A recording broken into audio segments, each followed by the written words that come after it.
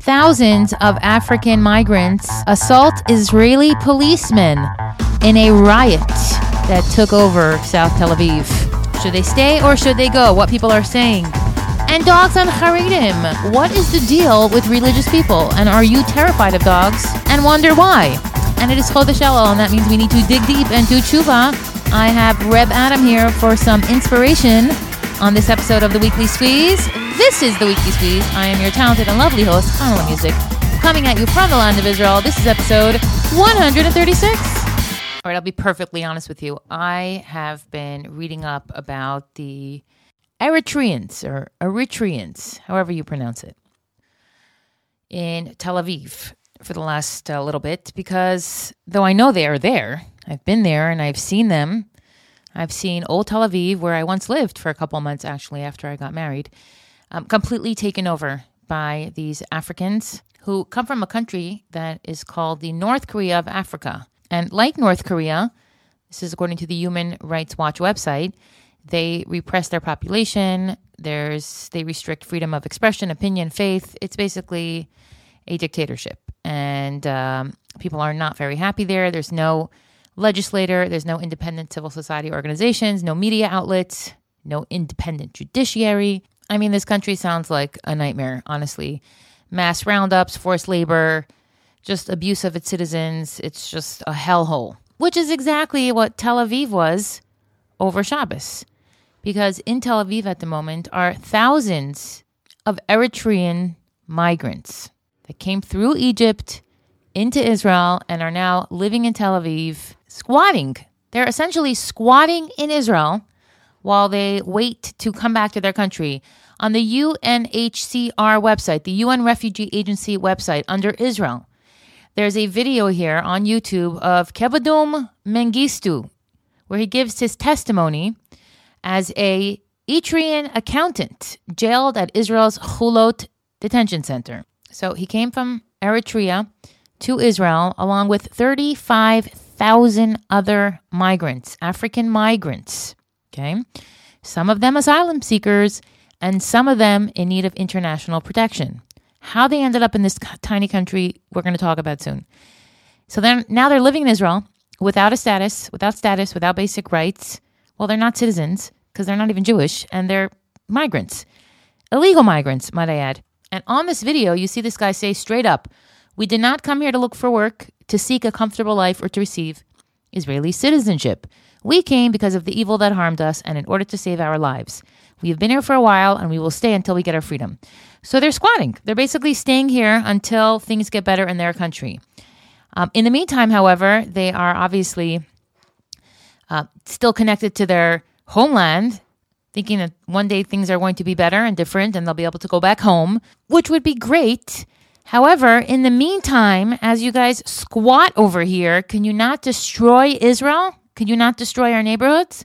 So over Shabbos, massive gangs of black Eritreans came out to the streets to violently fight out their politics. One anti-government group and one pro-government group. And they came out onto the streets and all hell broke loose. I have never seen, I'm sure by now you've seen some videos. If you don't have to see them, don't watch them. They are terrifying and extremely concerning. Dozens of Jewish Israeli police officers were hurt. Jewish, Druzi, Arab police officers were hurt. Hundreds of people were locked up in their homes, terrified that this would just get worse and worse. I mean, there are plenty of typical, standard Jewish, not Jewish citizens of Israel living in Tel Aviv, and suddenly the place is out of control. They smash windows, they smash cars. The videos are extremely alarming. And could you imagine what the Arabs are going to think when they see this?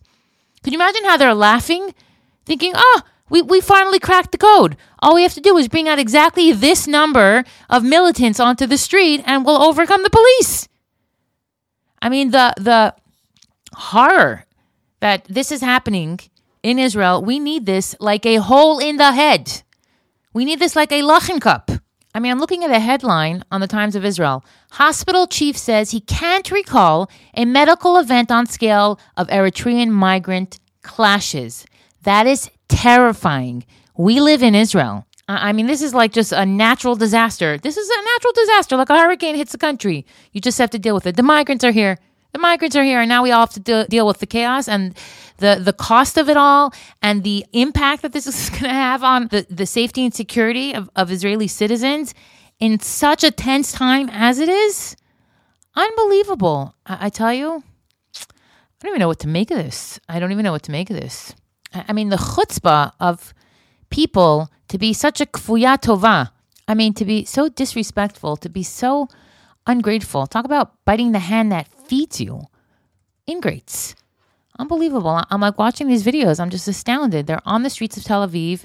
People are lying in pools of blood. It was, this is violence that happens in third world countries. And now it's on the streets of Tel Aviv. All of these guys are armed. They're all holding clubs. Dozens and dozens and dozens, hundreds and hundreds of African men and women walking down the streets of Tel Aviv with weapons. And a lot of police got hurt. And it's just, I'm watching this video and it's just, they're streaming down the streets of Tel Aviv. And my daughter asked me this week if she can go down to South Tel Aviv to Shuk HaCarmel with her friends. I promise you, it was still Chofesh. Can we go to Shuk HaCarmel with my friends? I'm like weighing it. Like, I don't know. I've been to Shuk HaCarmel. It's pretty safe there for the most part. And here I'm watching thousands of men on the street. Rapists, by the way. The stats are all available. You can do a quick Google and see exactly what these men are doing and what they're capable of and the abuse that they inflict on women. I mean, this is a very, very, very dangerous and scary situation. And I am not pleased. As you can hear, I am not pleased. And I want to know how this happened. How did this happen? By the way, apparently this is good for the Supreme Court reform agenda of the right-wing political party that currently governs Israel, because the only reason they were allowed to stay here as asylum seekers and illegal infiltrators is because of the courts. And the courts, as you know, are left-wing. And when you're left-wing, everything is about social justice. And what's more social justice-y than allowing them to stay in Israel? Because we're Jews. We love Hachnasas Archem. We would be more than happy to have tens of thousands of middle-aged African single men live in Tel Aviv, one of the most populated and beautiful cities of Israel. And now they're here to trash it and destroy it and to become criminals and rape women. I mean, you cannot walk in South Tel Aviv at night. You cannot walk in South Tel Aviv at night. It is a no-go zone. It is extremely, extremely dangerous. And these are blocks and blocks and blocks. I've been there. I've been there with my husband. We went to pick up padding for a studio in some industrial center situation. And I was like, I literally couldn't stop looking around. I was like, holy cow, who are these people? I don't feel like I'm in Israel. So if you want the politics of it, apparently this was one of the changes that Aaron Barak did in 1992 when he allowed the NGOs to petition the court to change rulings. So now NGOs petition the court, and then the court will decide whether the government made the right call or not, and whether the migrants can stay or not. And in this case, it was ruled that they can stay. Well, congratulations. We have our hands full. We do. We have our hands full. You know, let's change the subject real quick. Why the heck have I got 42 messages from Kita Gimel since I dropped my kids off at school? It's only 9:25 in the morning. Like, what do you want from my life? Why are you sending me so many messages? It doesn't stop. There's a mother typing now. Aren't you guys happy your kids are in school? They're happy. They're in school. They're safe. Everything is good. We'll see them at 1:30. Now, if you think I'm overreacting, well, these messages are all in Hebrew, okay? And there are a lot of groups. Kita Gimel Alufot. Then we have Kita Gimel in English. Kita Hey Vav, Tafshin Pei Dalid. Kita Hey Vav. Why are there two? I don't know. All right, let me take a minute. Calm. I am actually pretty calm, and I was very excited to start my routine today in a quiet house with no kids around. Not that my kids are noisy, but there's just something about the quiet that slowly settles over your home when your last child leaves for the day. It's just silence. And that's what I'm enjoying. And I feel really calm. Also because I'm taking Queen Tulsi. I am telling you that it's working. I know my moods and my emotions. And I am taking Queen Tulsi 4 pills a day because I'm extra like that. And I am supercharged. So go get your Queen Tulsi. I ordered 3 bottles for my mother-in-law who told me she can't sleep because I am a quality daughter-in-law like that. And because she's amazing and deserves it. So my friend Chami's back from Baltimore. She was gone for 2 weeks and it was just so quiet. My bathroom windows face her backyard. She's 2 floors down from me, but she has 3 dogs. And over the course of the summer, she had other dogs around because she trains dogs. So it's, it's vibrant. Let's put it that way. But she told me her kids were so excited to come back to Israel. And I was thrilled to hear it. Because you worry, you take kids back to America, you take them to Chutz La'aretz, they see things, and you assume that it might be shinier and prettier than Israel. And in the meantime, they just want to go home. And I totally get it. We have a gorgeous new park in our town. I got to tell you this. Such a laugh.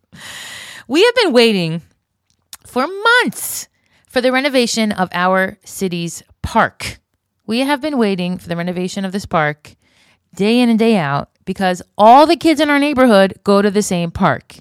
So what does the city do? They put up a barrier or a gate all around the park, an impenetrable gate, a metal white 10-foot tall gate, and the park is closed. And the kids have nowhere to go. They kind of just hang out in the park up the hill, which is much smaller, and there's just no place for the kids to play for months. Now, of course, this being Israel, kids have been playing in that park the entire time. Like the second they installed something, there was a kid playing on top of it. And the second the slide went up, it was just a slide. You couldn't even get to the top of it, but there were kids playing on it.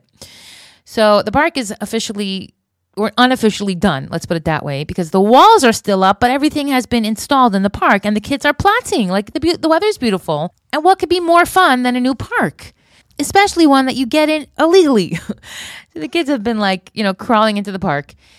Friday night, the park was absolutely full. So I'm walking my dog. This was before Kiddush. And I say, let me check out the park. I got to see this park. And I go into the park and my friend Tamima's there and she's with her dog and the dogs are playing a little bit. And then, as it turns out, there is a lake in the park. They installed a stream right through the park. So there's all this new playground gear and there's a soccer field and brand new swings and a gorgeous tree house and a toddler area.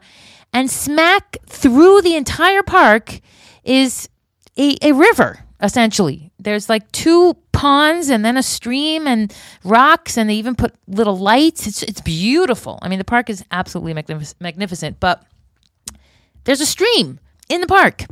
I mean, can you think of a worse place to put a stream than in a park full of Israeli kids? I am astounded at the idiocy of this decision. Now, apparently, this was done for technical reasons. There had to be some water running through the area and they couldn't work around it. Okay, no problem. Make a stream, but put planks over it. Make it a walkway, a pathway. This is Israel. Put plexiglass over it. Don't just leave it exposed. What's going to happen when it starts raining? What is going to happen when it gets filled with garbage? It's going to get filled with garbage. But anyway, back to my story. I'm in the park. And my friend Tamima's there with her golden retriever, and our dogs start playing. And then my dog's leash got caught on her dog's leash, so I took the leash off, and both dogs just ran for the hills. And my dog went right into the stream. She went right into the stream, and she peed in it, in the middle of this brand new park, in this brand new stream. And I was like, oh my God. But who asked you to put a stream in the park? I was like, this is too much. Anyway, I went back the next day, and this time my dog was held firmly on a leash. But you should have seen what was going on there. There was one kid whose feet were in there. She was just splashing around, and I'm thinking, oh my God, I hope this water's filtered. My dog literally peed in this stream last night. Other kids are putting planks in. They're making paper airplanes. They're throwing balls in. At some point, a ball came flying. The soccer ball came flying from the soccer field, and the kid had to crick into the water to take it out. And then I'm looking around, and I'm not such a logistics person, but come on. The toddler area is right next to the stream. So there's a big toddler area with a gorgeous treehouse, and then these big wide steps, and the steps lead into the stream. Which means that if a mother is distracted, her toddler could go right into the stream and drown. It's as deep as any bathtub, for sure. And it hasn't even rained yet. So you would think that this would be obviously something that needs to be fixed. Well, guess what? It's not, because it's up to code from what I understand. And I've been on the phone calling people. The truth is, I haven't been on the phone. I just called one person who knows the mayor. And I was like, what on earth? And I spoke to her for a while, and she's like, we know, we're going to try, we're going to fix it. And everyone's just like, please, this is not going to be fixed. There's a park down the road that also has a stream, and it's disgusting, and nobody's fixing it. So yeah, that's the drama around the park. You could see why I'm getting riled up, but physically I'm calm. Intellectually, I'm triggered and annoyed and frustrated because I'm depending on other people to make good decisions so that I could relax. I'm at that stage in my life. I don't want to be busy with anything except letting my kids live. And I want my kids to live peacefully and safely wherever they are. And I don't want drama, and I don't want trauma, and I don't want anyone WhatsApping my phone 5,000 times. Another 48 messages. Why are you sending? They're sending pictures of the kids in a circle. Let me see. Oh, he looks so cute. But still, like, why do I have to think that my kids are outside now? I don't care where they are. I drop them off at school, and they will find their way home. I even gave my son 20 shekel for a nice coffee. Okay? Because we're bougie like that. This week's episode of The Weekly Squeeze has been brought to you by Caroline Bass Health. Welcome, Queens, to Queen Tulsi, the herb that will make you feel good, sleep good, and be good, because it calms you down. Yes, experience the all-natural daily stress relief supplement, a super herb mix that will help you feel less stressed.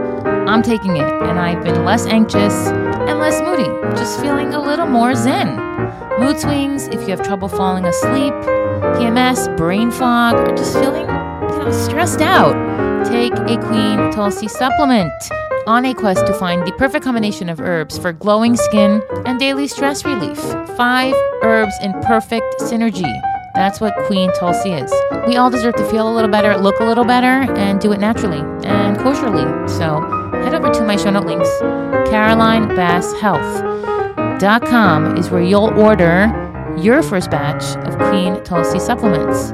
And before you check out, put Queen Hanala in the promo code for your 20% off. Affordable, healthy, kosher, vegan, gluten-free, and designed for all the queens out there running the show. CarolineBassHealth.com, promo code Queen Hanala. All right, back to the Eritreans, the chaos here in Israel, and the fallout politically and psychologically, considering the intensity of the violence that took place here in Israel between 2 tribes, one that supports the Eritrean government and one that doesn't.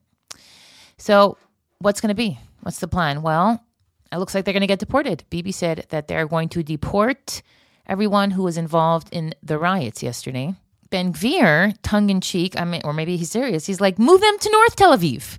Just move them up to the fancy neighborhoods where all the leftist Tel Avivis that voted for this chaos are, assumingly to make a point, but he was serious. He's like, can we pass legislation that limits their place of residence?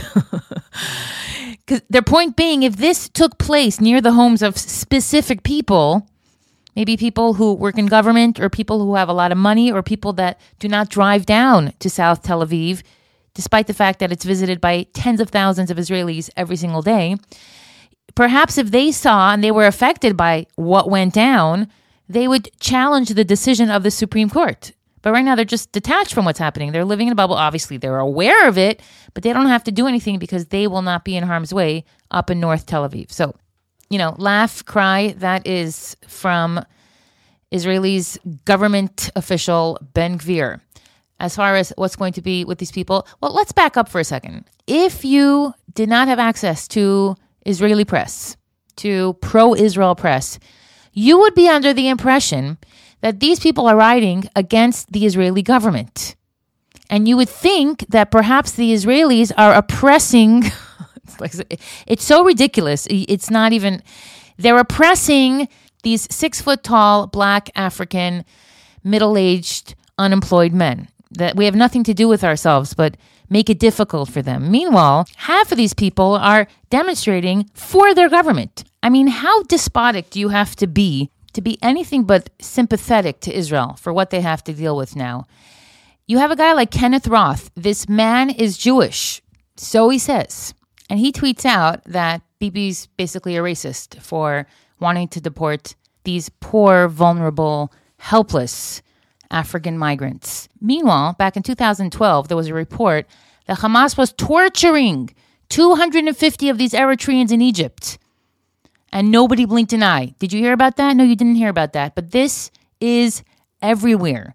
And reporters are scrambling to figure out a way to present it as Israel's fault. All I can say is that the only one here at fault are the people who voted for a left-wing Supreme Court, the people who put politics before common sense. And that is why Israel needs a strong leader, a leader who will put their foot down and be like, this is not good for the safety of the Jewish people. This is not good for the safety of Israelis. Absolutely not. And you know what? I told this to my husband. Let him go out there wherever politicians speak on a world stage and tell the world, you know, we can't handle this. We are too small of a country. We have too much on our plate. These guys got to go. Who wants them? And whoever wants them could take them. If everybody's so selfless and altruistic, you guys take them. We're not available now. Sorry, we're busy dealing with the Iranian-funded Palestinian terrorists that are murdering Jews every single day. We are busy protecting our country from the actual threat of being obliterated off the map by despotic countries, Arab countries, that are being funded by Americans and American politicians, and dirty money that's being funneled through agencies that you support. So, don't give Israel any answers on how we should handle things. This was a big, fat mistake. This was a huge mistake. I don't understand how this happened. How did they allow this to happen? And it's terrifying because you're telling me you're protecting my children from Arab terrorists? I believe that with my whole heart. I believe in the army with my whole heart. But to think that these people live a 40-minute drive from my house, not that they're going to come here, but I go there. We have family there. We go out to eat there. We walk around there. It's Tel Aviv. My husband grew up there. I lived there for a year after I got married. I wouldn't walk there now in the middle of the day.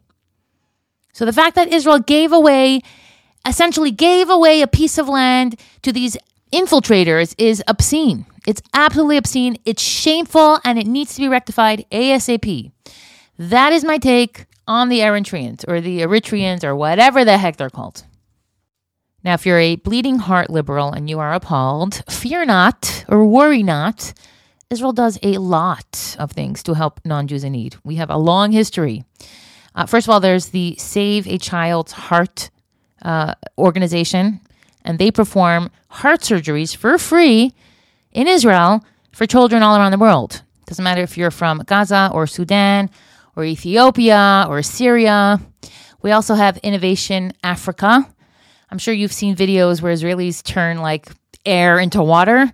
Well, they also bring solar energy to the rural villages in 7 African countries. Why is it so hard to say rural?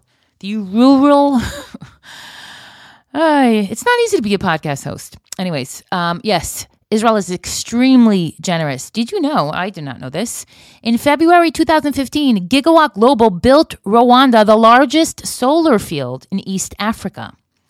Wow, that's pretty cool. That brings energy to a lot of people and saves a lot of lives and shows a whole lot of compassion. Mike Omeri, the chief coordinating spokesman of the Nigerian National Information Center, stated, Israel has been a crucial and loyal ally in our fight against Boko Haram, a terrorist organization that kills tens of thousands of African men, women, and children every single year, while the world just tick-tocks on by.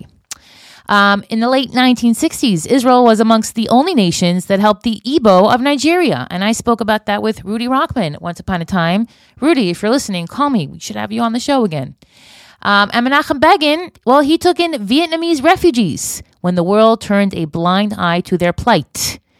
As he said in 1977, I saw him in the Golda movie. He was the guy who wore a patch on his eye. And he said, we have never forgotten the boat with 900 Jews, the St. Louis, having left Germany in the last weeks before the Second World War, traveling from harbor to harbor, from country to country, crying out for refuge, and they were refused.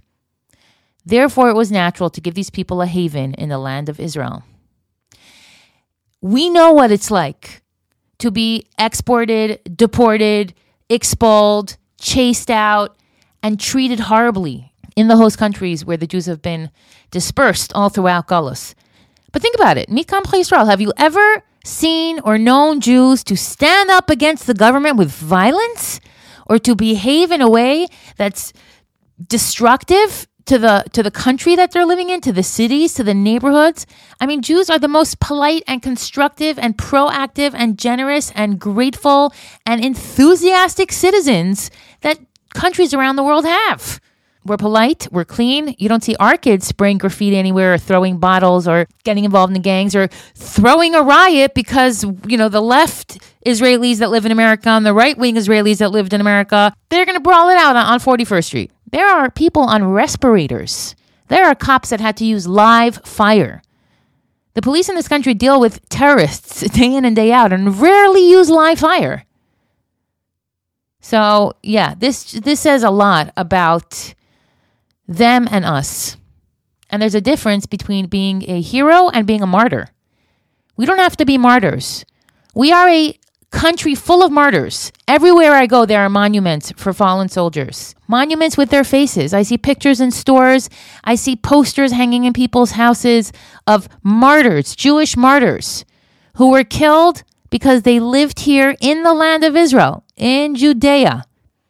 Jews in Judea murdered because people around the world decided that the land is not, maybe, couldn't be, possibly, we're not 100% sure, belongs to the Jews.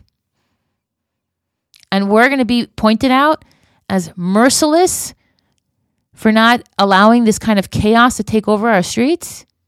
Heck to the no. All right, that is enough. All right, let's talk about dogs. Hebrew is an amazing language because the words so often reflect what the item or what the thing, the noun, actually is. For example, a horse is a sus, and a sus is from the source sus. Say that 5 times fast. And that means happiness. There's a few words for happiness in Hebrew. Sus v'sameach. So a horse, well, its name reflects its character. A dog too. A dog is kelev, kulo, lev. And I want to share some thoughts on having a dog. And I'm going to tie this into a video clip that I shared on Instagram that, oh gosh, either you guys are completely unengaged, just scrolling by all the posts, or you're like getting into it with people you've never met on a video that you're not really sure what the backstory is. So we'll get into that. But first, back to dogs being all heart. I want to read something that one of you wrote in my Weekly Squeeze WhatsApp group. Hang on. I'm going to open this up. I don't have an assistant here like Ben Shapiro does, feeding him scripts and commercials and all that. I'm sitting here pulling it all together myself. So someone wrote in the Weekly Squeeze WhatsApp group that she's terrified of dogs. She wrote, I feel terrible for saying this. I am terrified of dogs, as is my husband and kids. I don't know enough about dogs to realize the difference between attack and play. My fight or flight instinct will kick in, and I won't be able to pause to determine the difference as I run away. In a controlled environment, if I know the owner personally, and I know enough about the dog, I can conquer my fear and pet their dog. But it's really going out of my comfort zone. I'm aware that it is hurtful to a dog owner, as some of them view their dogs as children. That said, I don't care who owns a dog or walks it nicely right past me. I will just ask that you don't bring it into my home, and I will not come into your home either unless you could put the dog into a different room. Now, the reason we're talking about dogs in the Weekly Squeeze WhatsApp chat is because I shared a video this week that I posted on Instagram. I got this video in one of my Israel Telegram groups where I get all my current events. So this video comes up in the feed. Obviously, there's no date. I don't know when it was taken. I don't know who exactly shared it. But usually the stuff I get is rather current. So what I'm watching here is a video filmed in Yerushalayim What you see is a group of Hasidim who are Toldos Aaron, zebras, as they're called affectionately here in Israel, wearing shtreimels and their shiny yellow coats with pinstripes and their white socks. And what you watch is a girl. And the girl is wearing a long dress, long sleeves, sandals. I don't know if she's wearing stockings or not. She's wearing sandals. Her hair is pulled back in a braid, and she's walking a white dog. I freeze framed it here just so I can look in a little closer. There are cars driving. There are 2 cars, and there is a photographer holding a professional camera taking pictures. And everyone around her is screaming on top of their lungs, shiksa, shiksa, shiksa, shiksa, shiksa. Now, they're not calling her shiksa because she's driving on Shabbos. They're not calling her shiksa because she's not dressed properly. They're calling her shiksa in all likelihood because she's walking a dog. What's bizarre about this video is that instead of the girl basically rushing through like, whoa, I didn't mean to walk around this corner, she reacts and she uses her dog to chase the people in the video, the Hasidim. So here you see her walking towards a Hasid who's running away from her, and her dog jumps up and bares his teeth in a sign of aggression. And she continues to walk parallel to him. And then you see a female police come into the scene, and the Chassid is obviously saying, look what she's doing with her dog. And the female police is kind of caught between both of them. And then a kid shows up with payas. I don't know why the heck he felt he needed to be in the scene. And the photographer is right behind him. And he comes into the scene and he makes a sivuv around her. And she comes up towards the wall and corners him with her dog. And he like freaks out and runs behind the other guy. And then the girl continues walking. Now, before she actually walks away, she turns around and she gets into this entire group's face, yelling and screaming, and the policewoman basically pushes her away. This is one of the strangest videos I've ever seen. I'm not going to lie, because why are there photographers? What is going on here? And this cannot be staged. This cannot be staged because these are not actors. These are actual Israelis, I can tell. I have seen shtisel. These are not actors. These are people standing in the street. There's a kid on a bimba, and it's just clear that this is not a movie set. Someone commented maybe it's staged. You can't stage something like this because Hasidim, Haredim in Israel are afraid of dogs. And that's what I wanted to talk about today. The overall general attitude that religious people, Jewish people, I would even go so far as to say from birth people have about dogs and dog owners. So let's get into it. I did not grow up with a dog, and I totally understand what it means to be, yes, afraid of dogs. So I really understand both sides now as an official dog owner. So hopefully you'll be able to gain some clarity based on what I know now. And if you are a dog owner, understand a little bit more about what it means to not get what dogs are about. And that is perfectly okay. As a matter of fact, even recommended. All right. So what's the deal with Jews and their dogs? Well, there's an expression. As a Yid hat a Hund is oder der Hund kein Hund nit. Oder der Yid is kein Yid nit. Sorry, Manta. It's awful. But it means if a Jew has a dog, either the dog is no dog or the Jew is no Jew. What does that mean? What does it mean when a dog is a dog? A dog is born to accomplish a task. It is a working animal. I'm not talking about the little Pomeranian fluff balls. I'm talking about a regular dog. Now, dogs are remarkable creatures. First of all, their noses are absolutely remarkable. They smell everything. Everything in their life is about scent. They follow their nose everywhere. Before they hear, before they see, it's all about the scent. They process information that way. They know what time it is. They know what season it is. They know what dog passed by. They know where their humans are. They know where the food is. They know where the feather is. They know where they last went to the bathroom. Their nose is incredible. We do not use our noses except to eat too much and make a bracha on besamim.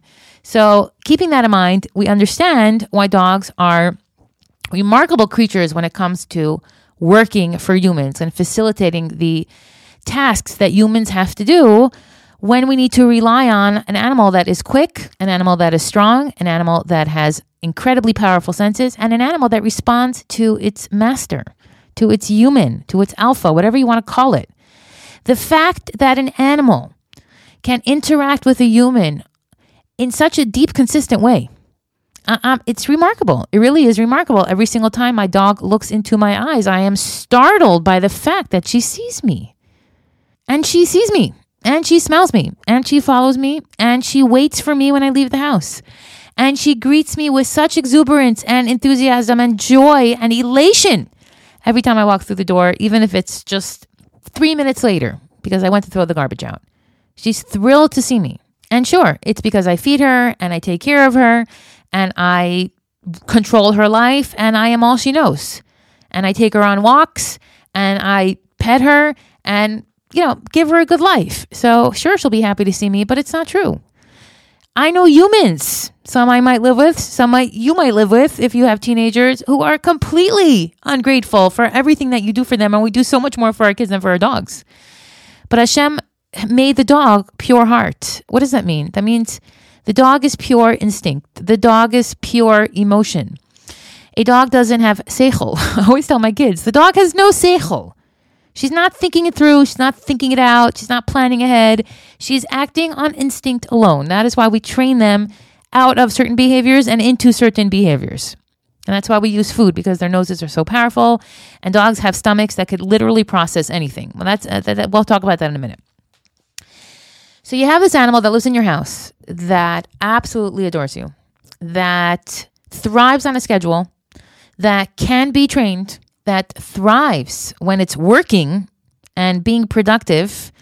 And it's just beautiful. I mean, it's agile, all different kinds of furs. It comes in every single size. Their ears are moving every single direction. They're just hilarious animals in so many ways. So I know you're thinking, but I'm petrified of dogs. And that sounds amazing. Where are all these dogs that you speak of? Well, dogs, they can be broken. They literally can be broken. And unlike humans, they are extremely strong and have powerful jaws that can tear your throat out if they feel that they need to use aggression on the human that's threatening them.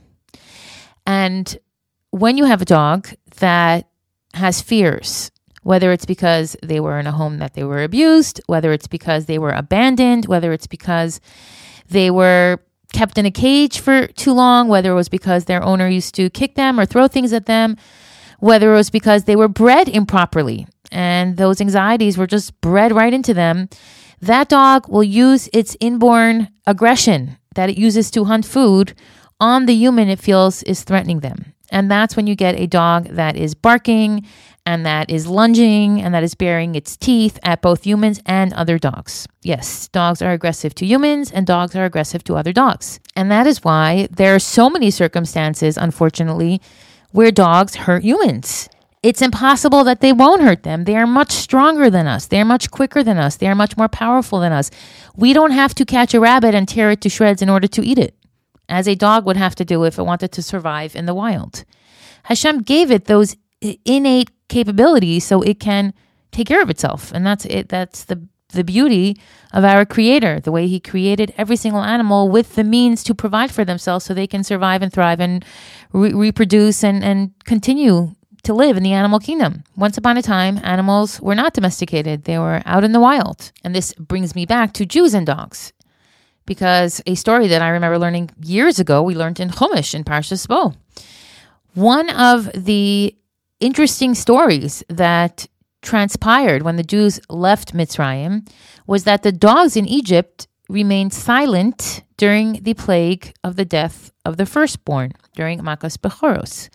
When Moshe told Paro about Makos Bechoros, he said, there's going to be such an outcry in Egypt that there never has been and there never will be such a outcry again.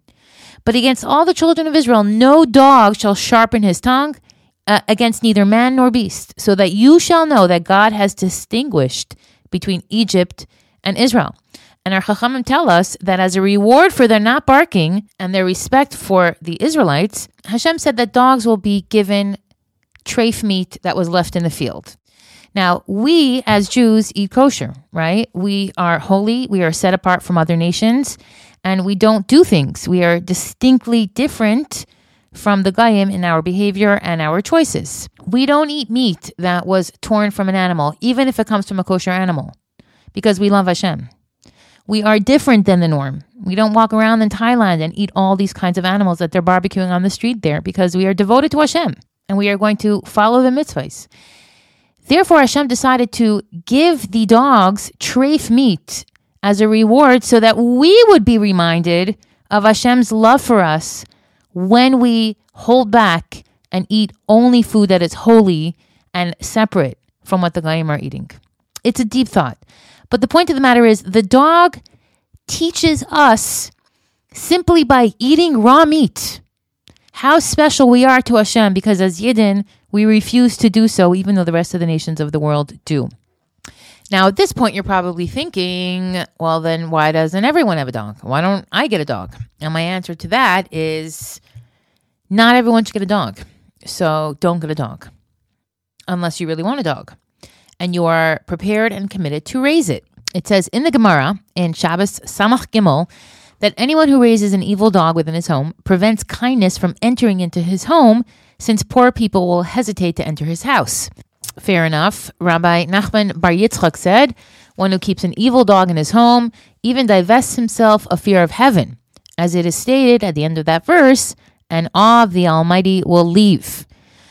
It continues, a pregnant woman who entered to use the oven in a certain house to bake. The dog in that house barked at her, and her fetus was displaced. She had a miscarriage. The owner of the house said to her, do not be afraid, because his teeth have been removed and his claws have been removed. She said to him, take your goodness and throw it to the thorns. Your encouragement is useless, as the fetus has already been displaced and will certainly die. The warning against keeping bad dogs is echoed elsewhere in the Talmud. Rabbi Natan said, from where do we learn that a person should not raise a bad dog in his house and should not place a rickety ladder in his house? From the Torah, where it states, you shall not place blood in your house. But it's not just bad dogs. In Bava Kama, Rabbi Eliezer opined against all dogs, good and bad. He said, one who breeds dogs is like one who breeds pigs.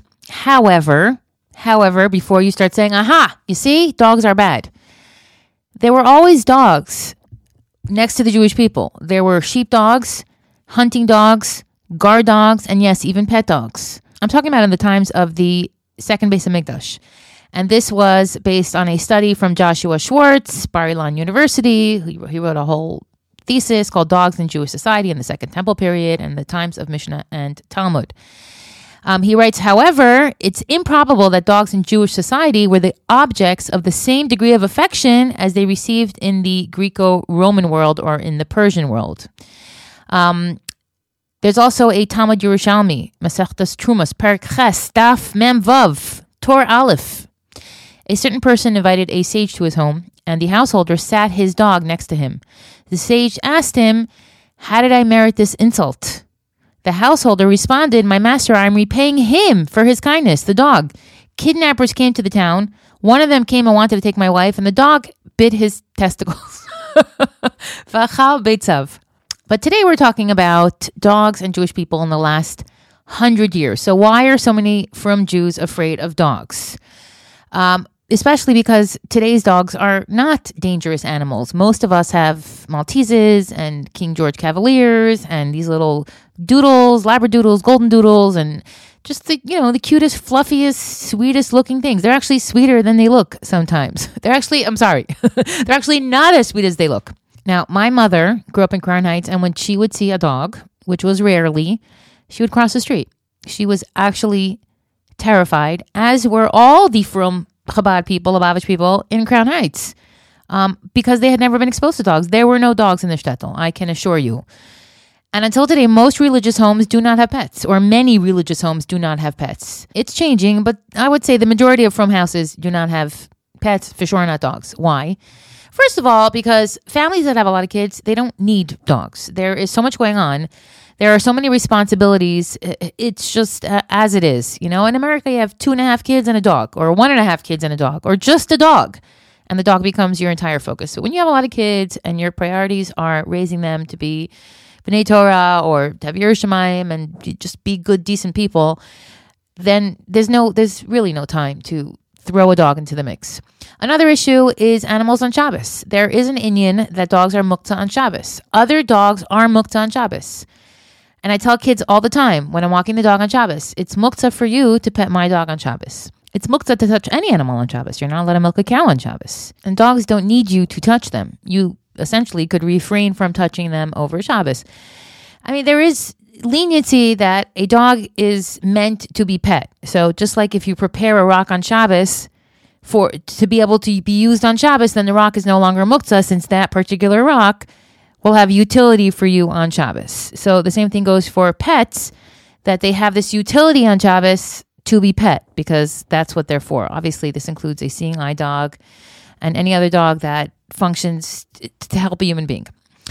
But for someone else to just pet your dog, play with your dog, I mean, essentially, it's you have to ask your rabbi what the halacha is regarding that. So that's something to consider. But what about the fear? Why are people petrified of dogs? And this is from Chabad.org's website, so don't come at me for being inappropriate. Listen to this. Both dogs and rabbis are loved by those who know them and instill fear into those who don't. But that's where the similarity ends. Both fears are very different. The fear of dogs comes from the fear of being bitten. The fear of rabbis comes from the fear of being inspired. But yes, people are afraid of being bitten, and that's absolutely something that you can train into a dog, as the Jews saw in the Holocaust. I mean, the accounts, some of them are too horrible to read here, but there were pit bulls, there were German shepherds, there were violent, starving, even St. Bernards, who were used, Hitler's dogs, built to be tools of his design, used to kill the Jewish people, to bite them, to scare them, to hunt them, to torture them, and to do the dirty work of the Nazis, who were like, well, why do we have to dirty our hands with a Jew if a German Shepherd or a Doberman could do the work?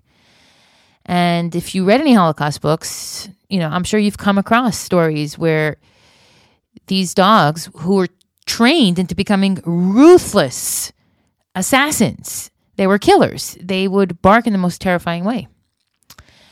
So yes, dogs can be extremely vicious, especially if they're starved. But it wasn't personal. They didn't kill the Jews because they were Jewish. They killed the Jews because they were trained to attack, and that's what they did. And this is exactly what the Gemara is talking about, the Talmud's talking about. A dog can cause a woman to miscarry. A dog can be incredibly violent and dangerous. And that's why there are muzzles. That's why there are shelters. That's why dogs are put to sleep. But there's an old adage that says there are no bad dogs, only bad dog owners. And I truly believe that. And yes, it could be a little more complicated. Like I said, you can buy a dog on Craigslist that was bred in a puppy mill. For the dog stores that you see in the malls or PetSmart, if you see a dog in a cage in PetSmart, you are not to buy that dog. Those dogs, unfortunately, are bred in puppy mills by sick people who keep dogs in cages their entire lives. I'm not talking about those dogs. I'm talking about normal, healthy, well-adjusted, trained and loved dogs. And yes, when you love your dog, you train your dog. You teach your dog not to bark at people. You teach your dog not to lunge at people. When I walk with my dog, she's only a puppy. She's 6 months. She's very friendly. I make sure that she doesn't rush up to people. I keep her on a short leash next to my knee because I understand that other people don't want a dog in their space. If they're walking to shul in the morning and they're saying brachas on the way, they don't want a dog in their face. If they're afraid of dogs, they don't want a dog in their face. If they're just not in the mood. If they're just, why should my dog be in someone else's space? So if you can't walk your dog without having your dog lunge at people, then you have no business taking that dog out unless you have a trainer working with you. It's a big responsibility to have a dog, and it has to be done right. And when it's not done right, there are terrible consequences. There are terrible repercussions for dog owners who don't train their dogs properly, or if they choose not to train them, take them out into public. If you want a dog that's tearing up your house, that's between you and your dog. Just don't bring it out and let it hurt or terrify other people. So back to this video of this girl walking with his dog. Now, what bothered me about this video? First of all, I completely identified with this girl because I walk in Israel with a big dog, dressed in long dresses and sandals on a Friday night. I do. I take my dog out at 7 o'clock, and I live a stone's throw from a Haredi neighborhood that would do exactly what they did in this video to me if I were to walk through their neighborhood with my dog, because A, they're terrified which is fine. I get why they're terrified. Dogs are unpredictable, especially when you don't know them or anything about them. I get the fear. However, a little seichel. Let's apply a little seichel here. There are hundreds of people in Beit Shemesh that have dogs. Hundreds. On my block alone, there must be 50 dogs. I kid you not. I could probably name half of them. Frum people, Shomer Shabbos, Shomer Kosher, learning, going to Minyan, covering their hair, sending their kids to Frum schools. They're just Frum regular Jews. And people have big dogs and small dogs and one dogs and two dogs. And old people have dogs and young people have dogs. It's totally normal and acceptable here. And most kids in my neighborhood are not afraid of dogs. But in a neighborhood where people are afraid of dogs, a little seichel. Why couldn't there be a little seichel applied here? And I know you're thinking, yeah, the girl shouldn't have walked through. No. I'm talking about the men in this case who were terrified of dogs and were calling her a shiksa for walking a dog. They weren't calling her a shiksa for not being tznius because she was tznius. They weren't calling her a shiksa because she was driving a Shabbos because she was walking. They were calling her a shiksa because she was walking a dog. And they are terrified of dogs, and dogs are bad, and dogs are tameh, I guess is that or dangerous, but that's not true. Dogs are not tameh, they're not dangerous, and you are allowed to walk them on Shabbos.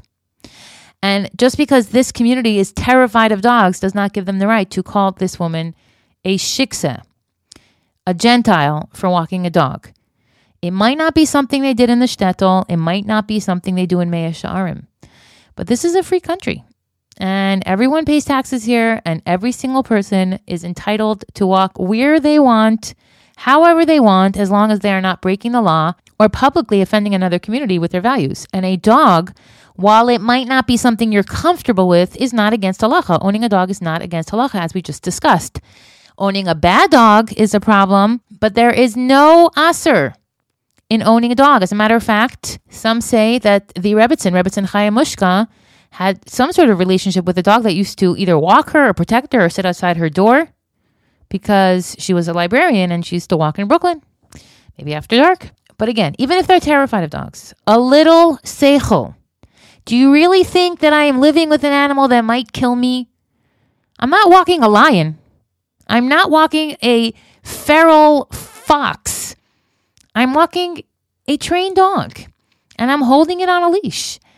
And I can't think of one circumstance in this entire city where a dog bit a Haredi kid. And if chas v'shalom that ever happened, I could assure you it's because the Haredi kid got into that dog space. Dogs don't randomly attack people. Like I said, there are no bad dogs. There are bad dog owners. So if a bad dog owner lets a dog off a leash or a dog runs out the house, that's something else. But a dog that's being walked on a leash by a responsible adult is not going to attack someone. And as you see in this video, the dog doesn't attack. He lunges forward in an act of protection towards his obviously agitated owner, but he never bites. And that's actually pretty amazing considering the setting here where a bunch of men are yelling and chanting and perhaps throwing things at this woman who's just walking and doing the same thing she does every single day. So it would be a natural reaction from the dog. The dog doesn't bite and just kind of lunges forward in this motion, like back up, you're in my owner's space. Now, as far as she goes, should she have been walking through that neighborhood? Okay, a little seichel would go a long way in that respect too. I wouldn't walk through that neighborhood. But what happens when I walk through the Merkaz? Or when I walk through the park, or when I walk at 6 o'clock in the morning, and I promise you it was not my imagination. I'm telling you, it was not my imagination. I was debating, should I say it? Should I not say? People are going to think I'm making it up. I was walking my dog this morning at 6:30. I walk her through the Merkaz, up the steps, maybe 6-7 flights, all the way up to the top of Beit Shemesh, and then I go through the park. And this morning I was crossing one of the little streets between the staircases. And in Israel, the pedestrian has the right of way in crosswalks. The car has to stop. And a Hasidish man was in a car, and he zoomed past me so aggressively through the crosswalk where I was walking that I literally yelled out. I said, Maitcha, maze. I couldn't come up with anything else. But I was like, what on earth? And I remember thinking, I'm dressed modestly, my hair is covered, and I'm minding my own business. Why did I just feel such an animosity from that individual? It was so bizarre. And I promise you, I am usually out to lunch. I miss all these things. My husband's like, did you see that? I don't see anything. But I'm telling you that this individual was trying to send me a message like, yuck, you're walking a dog. And I've heard it from other people too. What's my point? My point is that everything has to be examined when you are a Frum Jew. And there's no reason that we shouldn't be talking about this. So if you live in a neighborhood and you have a dog and you feel like the Frum community treats you with disdain because of your choice, well, that is not okay. That is not a Havas Yisrael. That is wrong. There has to be a little more education and there has to be a little more seichel. If you are terrified of dogs, as the girl in my WhatsApp chat so eloquently expressed, that is something that has to be overcome. You don't just not be afraid of dogs. And it will be overcome when you meet enough dogs who are being raised properly and are trained and behave. And a lot of dogs, unfortunately, are aggressive. Many dogs are aggressive. There are thousands and thousands of dog trainers all around America making a killing trying to figure out why dogs are so anxious. It's because people leave them at home for too many hours. It's because people don't take the time to train them and exercise them, because people buy breeds just because they're cute or for the holidays or because their kid wanted them. And then those dogs are not raised properly and those dogs cause problems, many of them ending up in shelters and killed.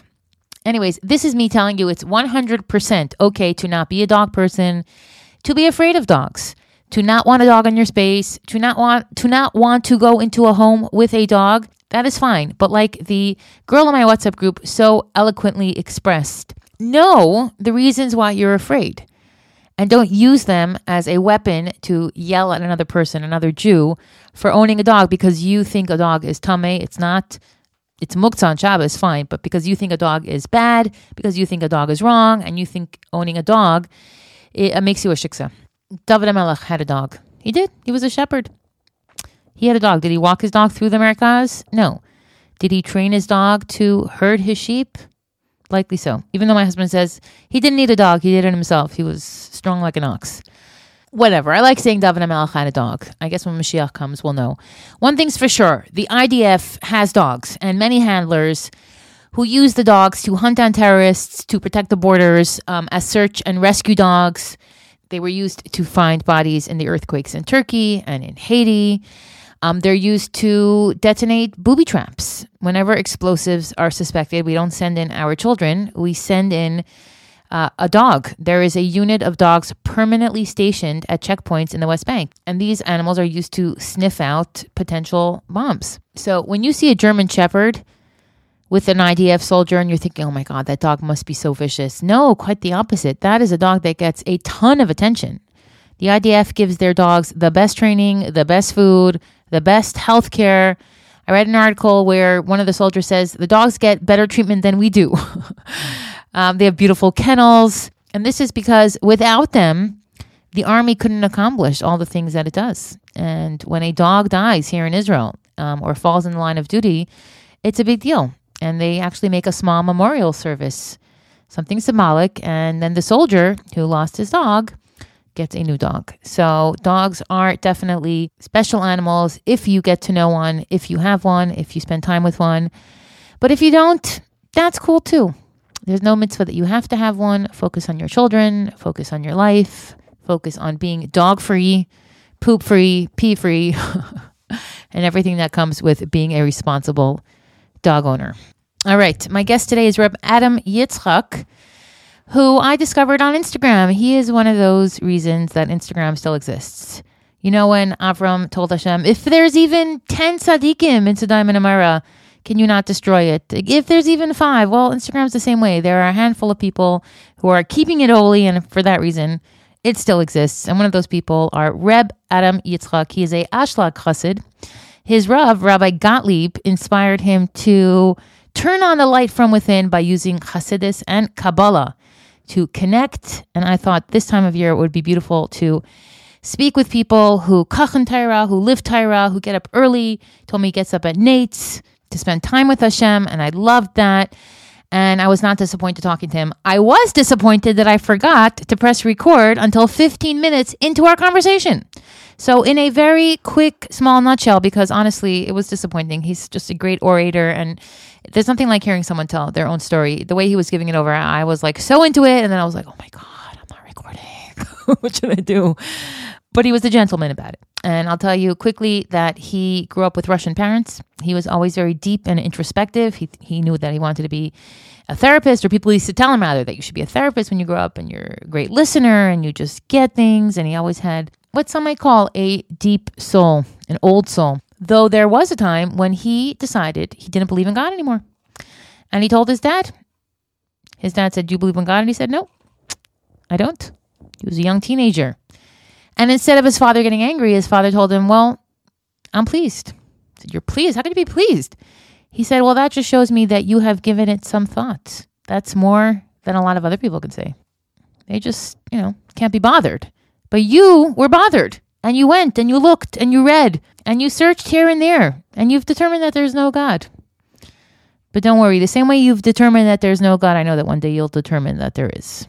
And then you'll know for sure that ein od milvado." And that is basically what Reb Adam's life is like. So without wasting any more of your time, Reb Adam Yitzchak Polanovsky. Reb Adam, welcome to the Weekly Squeeze. Great to have you. You are a rabbi living here in Israel, living an inspired life. So I'm glad that you're here to share with us a little bit about what you do as a consciousness alignment coach. It's Erev Rosh Hashanah. Are you nervous? Are you in the zone? Are we going to have a good year? Give us the good word. Thank you so much. Yes, there is only goodness, as difficult and as chaotic as it may seem. As we are taught, ein od milvado, there is only him. Now, it's one thing to think that in the mind. It's another thing to say that with our mouth. It's another thing to actually attempt to do emunah as opposed to having it and experience that. That's a job, and that's a hard job. I'd also just like to preface for a moment in full vulnerability. Reb is a colloquial term that means sir.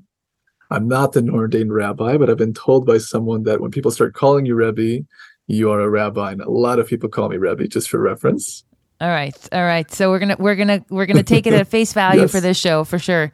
All right. So I had some time to go down your Instagram page, and there's so many inspirational thoughts, but I really wanted to combine it in something a little more streamlined for that person listening who's completely overwhelmed Erev Rosh Hashanah with tshuva, because it's very intense and you have so many different ways to do it. And sometimes it seems so easy and sometimes it seems so hard. So how can we become a little more consciously aligned and aware and present in our lives through prayer and meditation and learning and just living purposefully, helping others and all that, so that we can come into the high holidays with hope and with the appropriate amount of fear and enthusiasm and positivity? That's a great question. And I think it's so important for us to consider how we can be accountable with each other and for each other, and try to open up that conversation between friends and family to actually, maybe have a level of vulnerability and hold each other to this very auspicious time in the ability to become aligned, the ability to return to that greatest self, that greatest appreciation, connection to Hashem, and to create that space for a person internally, practically, as you say, with prayer, with meditation, with learning and the like, one step at a time. I think for us to be compassionate on ourselves wherever we're holding, to be able to step forward with a heart and with a head and with a soul that we want to connect, and we have to gauge what works best for us in the moment, slowly but surely step into that greatness. And that's something I'd like to speak about as far as this notion of inner greatness and how it relates to Elul and Shuvah. Can you just tell us a little bit about the Hasidus that you study and the philosophy that Sure. you live by for my audience, so that we can kind of dig our teeth into the concepts that you're going to be presenting?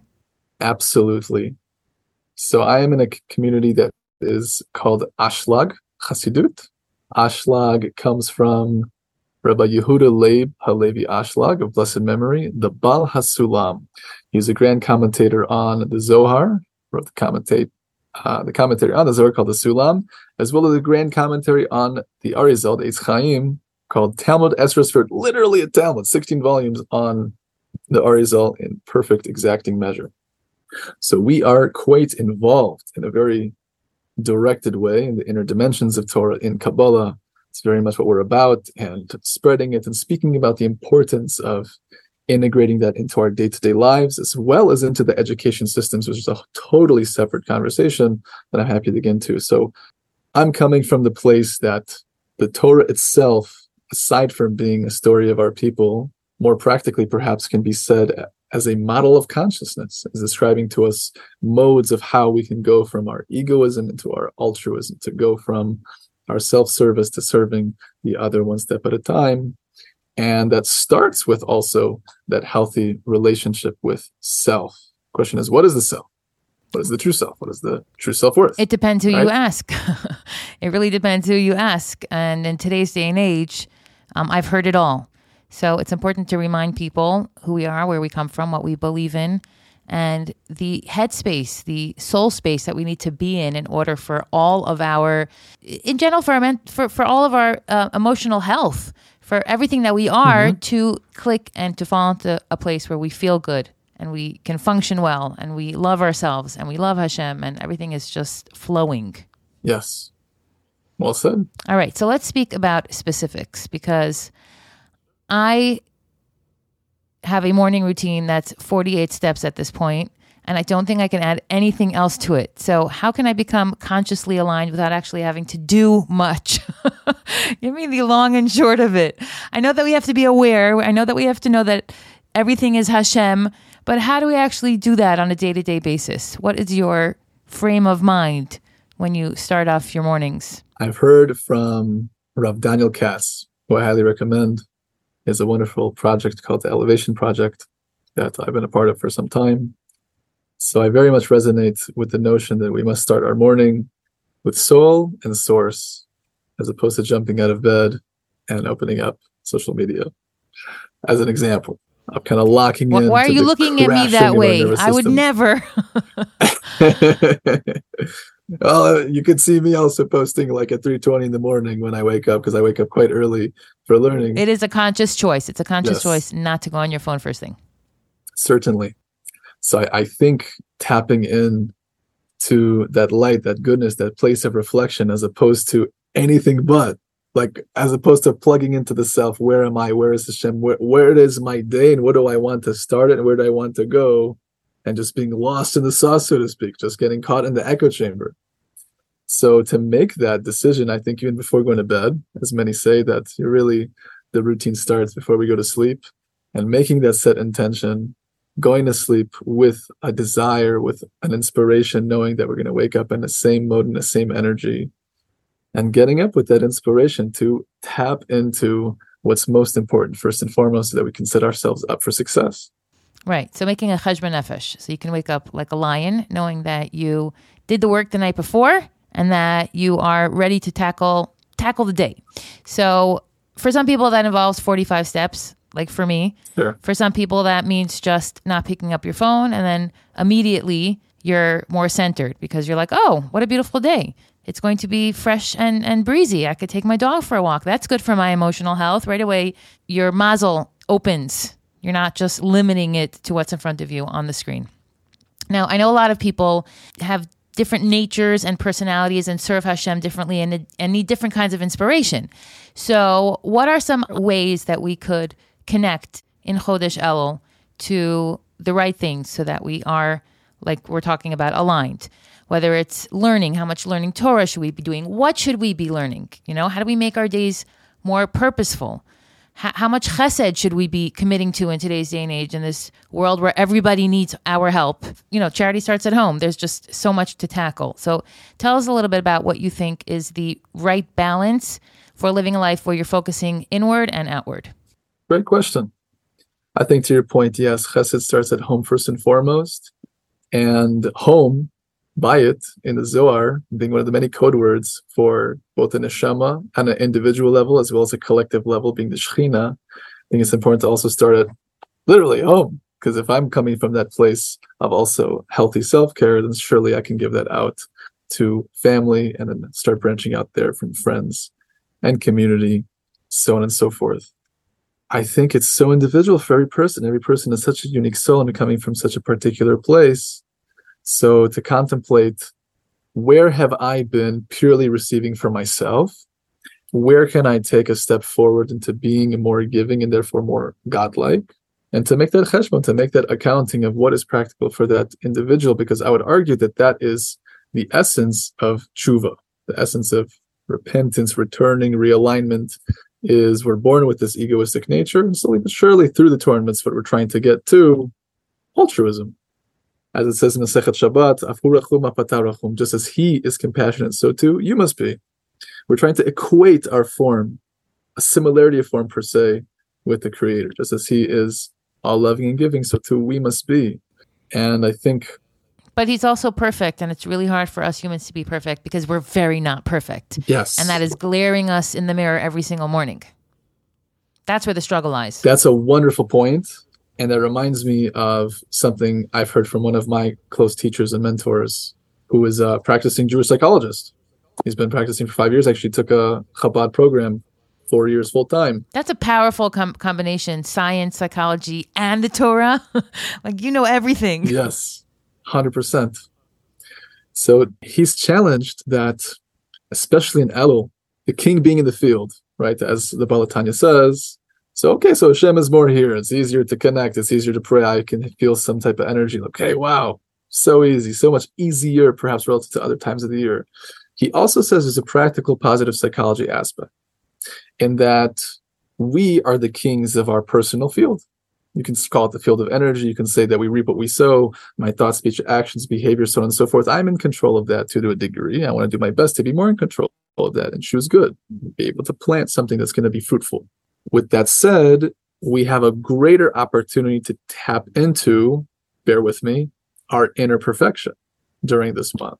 And to acknowledge that even with my misalignments, my sins, however you want to call them throughout the year, yes, there's a place of taking responsibility. There's a place of saying sorry. There's a place of saying thank you for keeping me alive and trying to get to that realignment and do as best as we can. And on top of that, just to have the cherry on top, even with all those things that I've done, behind the veil, I'm still unconditionally valuable, purely good, and eternal. Those are these three archetypal pillars of our highest root essence. Right, our value that never changes. Correct. Despite what we go through. So our intrinsic value. Correct. So acknowledging that intrinsic value and noting that Hashem still loves us infinitely and unconditionally, despite what we've done, in itself is an aspect of tshuva, because it's connecting to our innermost goodness based on the principle that we're kind of like a chip off the old block per se, and that we're a chelik elokei mimal, we're a portion of Him. So just as He is unconditionally valuable, perfect, and good, so too we, at our core, are as well. And that's a job. It's hard to tap into. What I find so fascinating is how the Avodah itself, all of it, all 613 mitzvahs, everything that we need to do, it all purifies us and brings us closer and helps us do tshuva, and it all is interconnected. It's not like the focus is tshuva, we have to just focus on our abs this month. No, when you live a Torah life and you do the actual mitzvos, they refine you. And they help your neshama reveal itself and reveal its elokus. And it's just marvelous how the Torah is so perfect. 100%. And you see it when you're kaching in it. And now is the time to kach in it. Now is the time to be completely like you say in Yiddish, iber gegeben, of I am a Jew, and it is time to show some accountability for my behavior the last month. Yes. Because we all have the tools. We all have access to the internet, access to Torah study. We all live in overall free countries where we can go to shul and go to mikvah and do the Jewish commandments without limits and without barriers. And there really is no excuse. There are plenty of resources for help and for support and for medication. We are living in a time when the Torah is free and readily available and cheaper than drugs. So nobody has an excuse not to live a Torah life. But for some reason, we schlep our feet the whole year. And then Chodesh Elul comes rolling around and everybody's in a panic. So let's speak about, if you don't mind, I'm just going to shift from one thing to the next because I know we can get stuck on a concept for hours. Sure. So I just want to kind of hit the list. One of the things that people are truly busy with, I like to call it a hot button topic, is gratitude. For years, people were focused on forgiveness. The key to happiness in life is forgiveness. And then the key to happiness in life is self-love. And now the key to happiness in life is gratitude. So in a modern world, if you don't have a gratitude journal, you're so not with the program. So let's speak a little bit about the spiritual definition of gratitude and how being thankful, or better yet, how connecting with Hashem makes you automatically more grateful. So first question is how to define gratitude. What is gratitude when you're a Jew that's connected to Hashem, truly connected to Hashem? And how can we use it in our avodah and how it can help us? Where do you find gratitude when it comes to your relationship with Hashem? I find gratitude to be an overarching, constant opportunity to connect based on the principle that is brought in Masechet Brachot, that we should thank Hashem for the good and the bad equally, and that only goodness comes from Him. As King David says in Tehillim 23 in Mizmor David, Ach tov v'chesed yidafuni kol yemei only kindness pursued me, pursued to kill. His own son, his beloved kin, trying to take the throne, pursuing to kill him, and he acknowledges it as Hashem's kindness pushing him to come closer. So seeing that every single matter in our life is an opportunity to turn and to create that channel, to create that scene or that connection. So to be gracious, to be grateful for both the good and the bad in particular is something that expands the vessel. Bala Sulam says to be grateful for the bad and grateful for the past. And it's something in itself that is doing emunah, as opposed to having emunah, because it's something that goes against the ego, against logic, against ration, against reason, to experience, stubbing your toe and saying like, Baruch Hashem. Stubbing your toe. I'm thinking about serious dramas and traumas that people have in their lives and how they're probably listening and thinking, you don't know pain. If you knew pain, you would not be grateful for this. How do we find true gratitude and emunah in those darkest hours when we're just racked with physical, emotional, spiritual pain? It's a great question. I think time is a wonderful healer, and that Hashem put us in time and space as a natural mechanism for us to align. And sometimes that's what it takes, on top of the accountability, the circle, the positive, whether that's the mental health advocate or the coach or the rabbi or the hopefully positive family member, so on and so forth. Something I think simple and practical, and yes, to be sensitive to that could be the very thing that people are going through. And that could be a great issue that people are going through. For reference, my rabbi is on national Israeli news every week, multiple channels. Rabbi Gottlieb? Yes. And, he brings up some of these dark and difficult moments and instances that people are experiencing, even within He's hardcore, by the way, for people listening. If you look him up, there's more than what meets the eye. He's a holy guy and he's the real deal. Yes, appreciate that. I've had the great merit of being a full-time student of his for 3 years and being a shamash of his. So it's really amazing to see him in action and in person, and also to have the guts, to speak about these tough topics. To the point of doing emunah versus having emunah, it's a process, and it can be a long one. And I've heard from Rav Katz, for example, that emunah is not something that we have; it's something and a place that we're going to. So just to appreciate, I have this iPhone. I bought this iPhone. This is in my ownership. I've acquired it. I can't say I have emunah the same way. Some days it's 5%, some days it's 10%, some days it's 0. Maybe on Shabbos it's 50, Rosh Hashanah is 80. But that doesn't mean that you suddenly don't believe in Hashem. That could mean on a regular Tuesday, you're questioning something that a few days ago you completely understood to be l'tovah. And suddenly you're angry about it and you don't understand why Hashem's doing this to you. Right. Yes. And I think it's important to sit with those emotions and to be okay with them and to also nurture them and to kind of shower compassion on them, if I may say. And that's an aspect of the doing emunah, that it's something that is above reason, logic. And that's why it's a job. It's so tough. And I can only imagine where some people are coming from and what they're experiencing, what they're feeling. And I can do my best to put myself in their shoes. And I've had my dark moments in life. There was a time where I was suicidal as well, just for reference. And I know what the darkness looks like and tastes like. And I think that environment, all things considered, is the most important thing we can do in terms of alignment. Rabbi Baruch Shalom Ashlag, the Rebbe Zatzal, says that is the essence of a person's free will. Because the Torah and the mitzvot and the goodness that we can experience in life is dependent on our environment. If a person's on a stranded island, there's only so many Torah and mitzvot that he can do. So it is in a person's best interest to again and again plant themselves in the greatest soil based on the principle that man is like a tree of the field, so that they can grow and flourish and receive that proper sunlight, receive that proper rainwater, so on and so forth. And sometimes that changed me drastic. Give it time and also some level of discipline, because what I'm hearing is make a choice that maybe you don't want to do right now, but in the long run will put you in a space where you can thrive. And I am very predisposed to do that. It's something I've done since I'm a little kid. I make commitments and then I panic like, oh gosh, do I really want to be doing this? And then I do it and I'm living my best life. And that's why I made Aliyah, because I lived in Florida and everything was perfect and I had a swimming pool and, that was perfect. So why not move to Israel and have an adventure? And that's what I did. And we've grown so much and I've grown so much and it's been wonderful. So Great. I'm hearing keep moving. Don't be stagnant. Make those decisions, take that plunge, try that, and look at the big picture, because the days pass and before we know it, the circumstances change and we're free from whatever was hindering us so many months before and choking us and drowning us, keeping us down. I'm with you. 100%. Got to take the plunge. Yeah. Got to break through like parrots.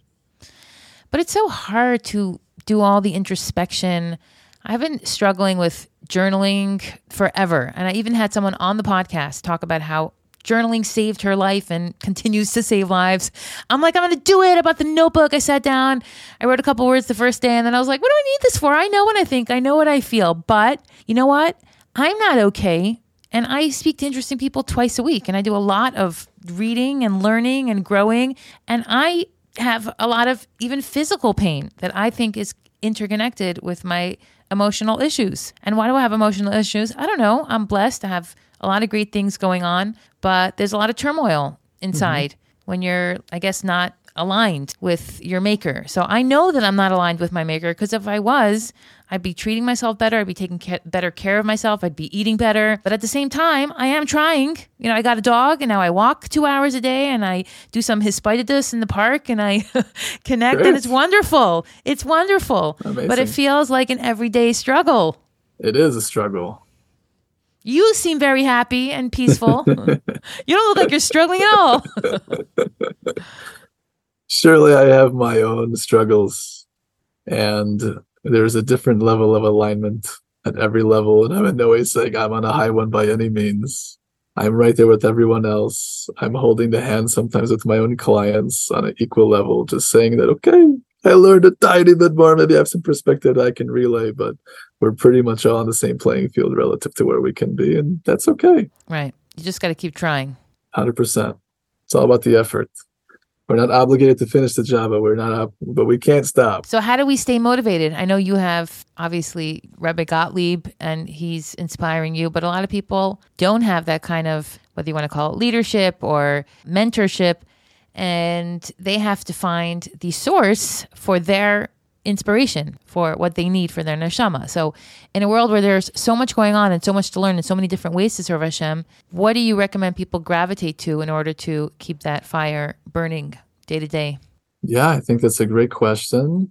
And the greatest thing that one can do in regards to being inspired and actually touching and flickering and inspiring the soul itself is learning about it, to discover who am I, what am I, to sit with and meditate on this notion of who we are and what our purpose is, which is in essence Chassidus and it's Kabbalah. This is a big conversation in regards to the need to balance, let's say, the education system, both on an individual level and also on a collective level, and to have these ideas, this exposure, to be able to know that there's always more than meets the eye.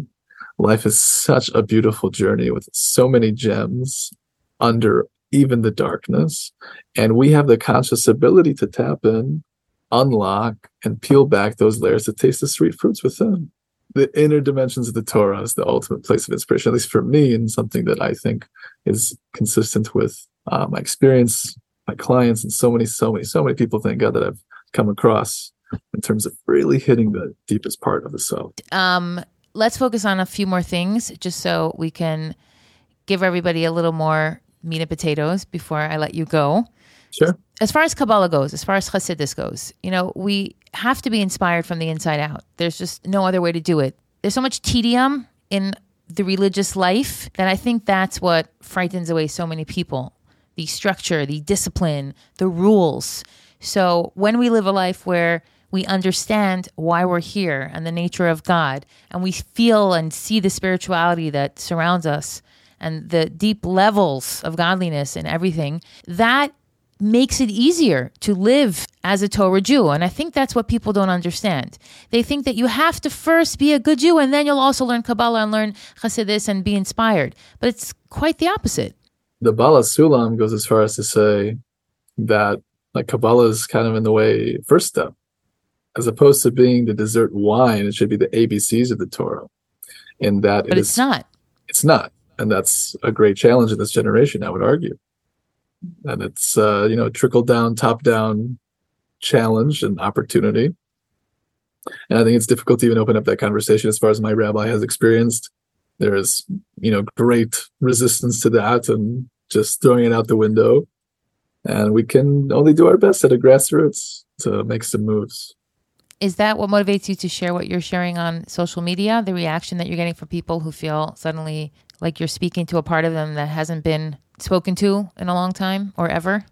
Yes. And I get that feedback almost daily. People reaching out to me and saying that things just resonate, things click. Thank you so much for sharing the depth. And I feel very blessed to be a part of that process of revealing and sharing just a tip of the iceberg of what's available in the infinite depth of the Torah. Wow. Tell me a little bit about Mitzvah Mom. She intrigued me. I was thinking of having you bring her on, but then I said, you know what? I'll give each of them their spotlight. Yes. But tell me a little bit about your wife and your family life and what it's like for you here in Eretz Yisrael. Yes. My wife is amazing. She is certainly my better half. I would not be where I am without her. She's been an amazing support through and through. We've had an amazing time. We've been married to Baruch Hashem for about 3 years now. We made Aliyah together shortly after getting married. She went to MRC for reference. I went to Or Sameach. We're all familiar with Rechav Chaya is her seminary. So, it was a interesting transition to go from yeshiva and seminary to a Hasidic community, albeit Telstone is a very Anglo place. So there's a nice balance of those energies. Are you near the Elvis gas station? Yeah. Yeah, I once rolled into there and I was like, why didn't anyone tell me this was here? This is super cool. My husband's like, they're Arabs. Get out of there. It's not kosher. You don't belong in there. You don't belong in there. I'm like, but for Instagram. Yeah. Yes. I don't know how the food is either. I've never heard that. I think all those things were true. Yeah. Yeah. But Telstone's on the hills of Yerushalayim. Correct. It's a beautiful place. I personally enjoyed being from the Chicago suburbs myself. It's a very suburban feel. It's quiet. Despite being right next to the Kvish Achad, the Highway 1. It's good. It's done as well. We're happy to be here. Beautiful. I'm glad that you are living the dream. Send her my regards. And keep doing your holy work in the Holy Land together. Thank you. And what could I say? At the end of the day, nothing that is worthwhile comes easy. So unless you are really harving, you're really putting in the schwitz, you're not necessarily going to see results. And another year will pass and you'll continue to hate yourself. So yes. Roll up your sleeves and dig deep and connect, and it will bring you joy, because to me, you look very joyful. Does Torah and Judaism bring you pure joy on a regular basis? It does. It really does. And I think the main thing for me, just experientially, moment to moment, is the exposure, the learning, and the integration of the inner dimension. To be able to, yes, see the inner lights and the sweetness of what Judaism and what Torah has to offer is the most inspiring, enlivening thing, period. And you realize what a fake world we live in.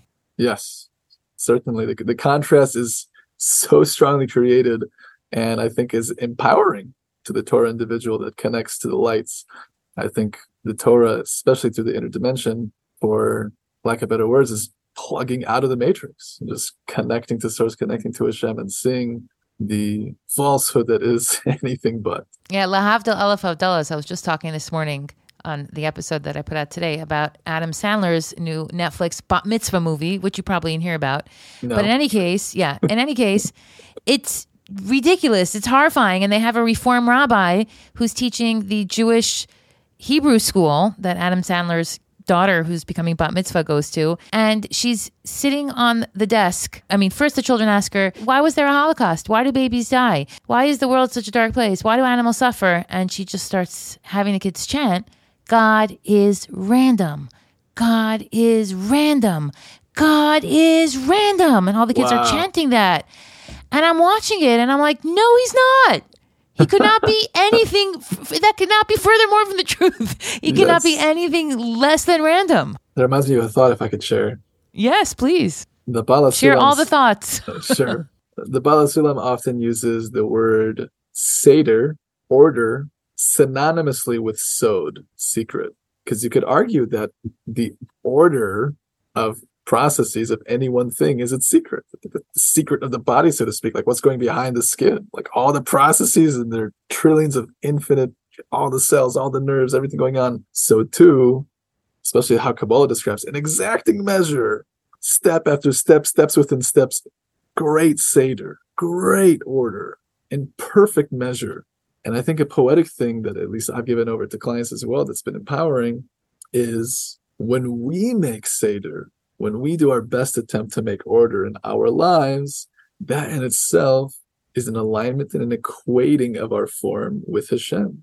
And therefore, because of the synonymous nature of Seder and Sod, when we make Seder, the secret is revealed. And what's the secret of any one thing? Hashem himself. He's behind it all.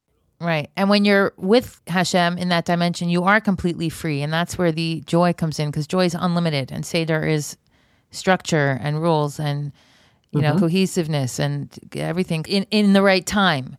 But as a result, we become like God, and then we're unlimited and free. So that's really the true freedom, not the freedom to make a $50,000 reform bat mitzvah and call yourself a Jew. That's not it. Yes, 100%. All right. Well, I wish you a good gebench jar to you and yours. Keep teaching the people what they need to hear, nourishing souls. And I'll put your Instagram handle in the show notes so people can reach out to you themselves. Wonderful. And, if they want to connect, I'll see you in the Holy Land at some point. So there you have it, episode 136 of the Weekly Squeeze. Don't forget to head over to my show notes to order your Queen Tulsi and get 20% off using the promo code Queen Hanala at checkout. Please leave me a 5-star rating, review the show, share it with your friends, and I will be back to share with you. See you on Thursday.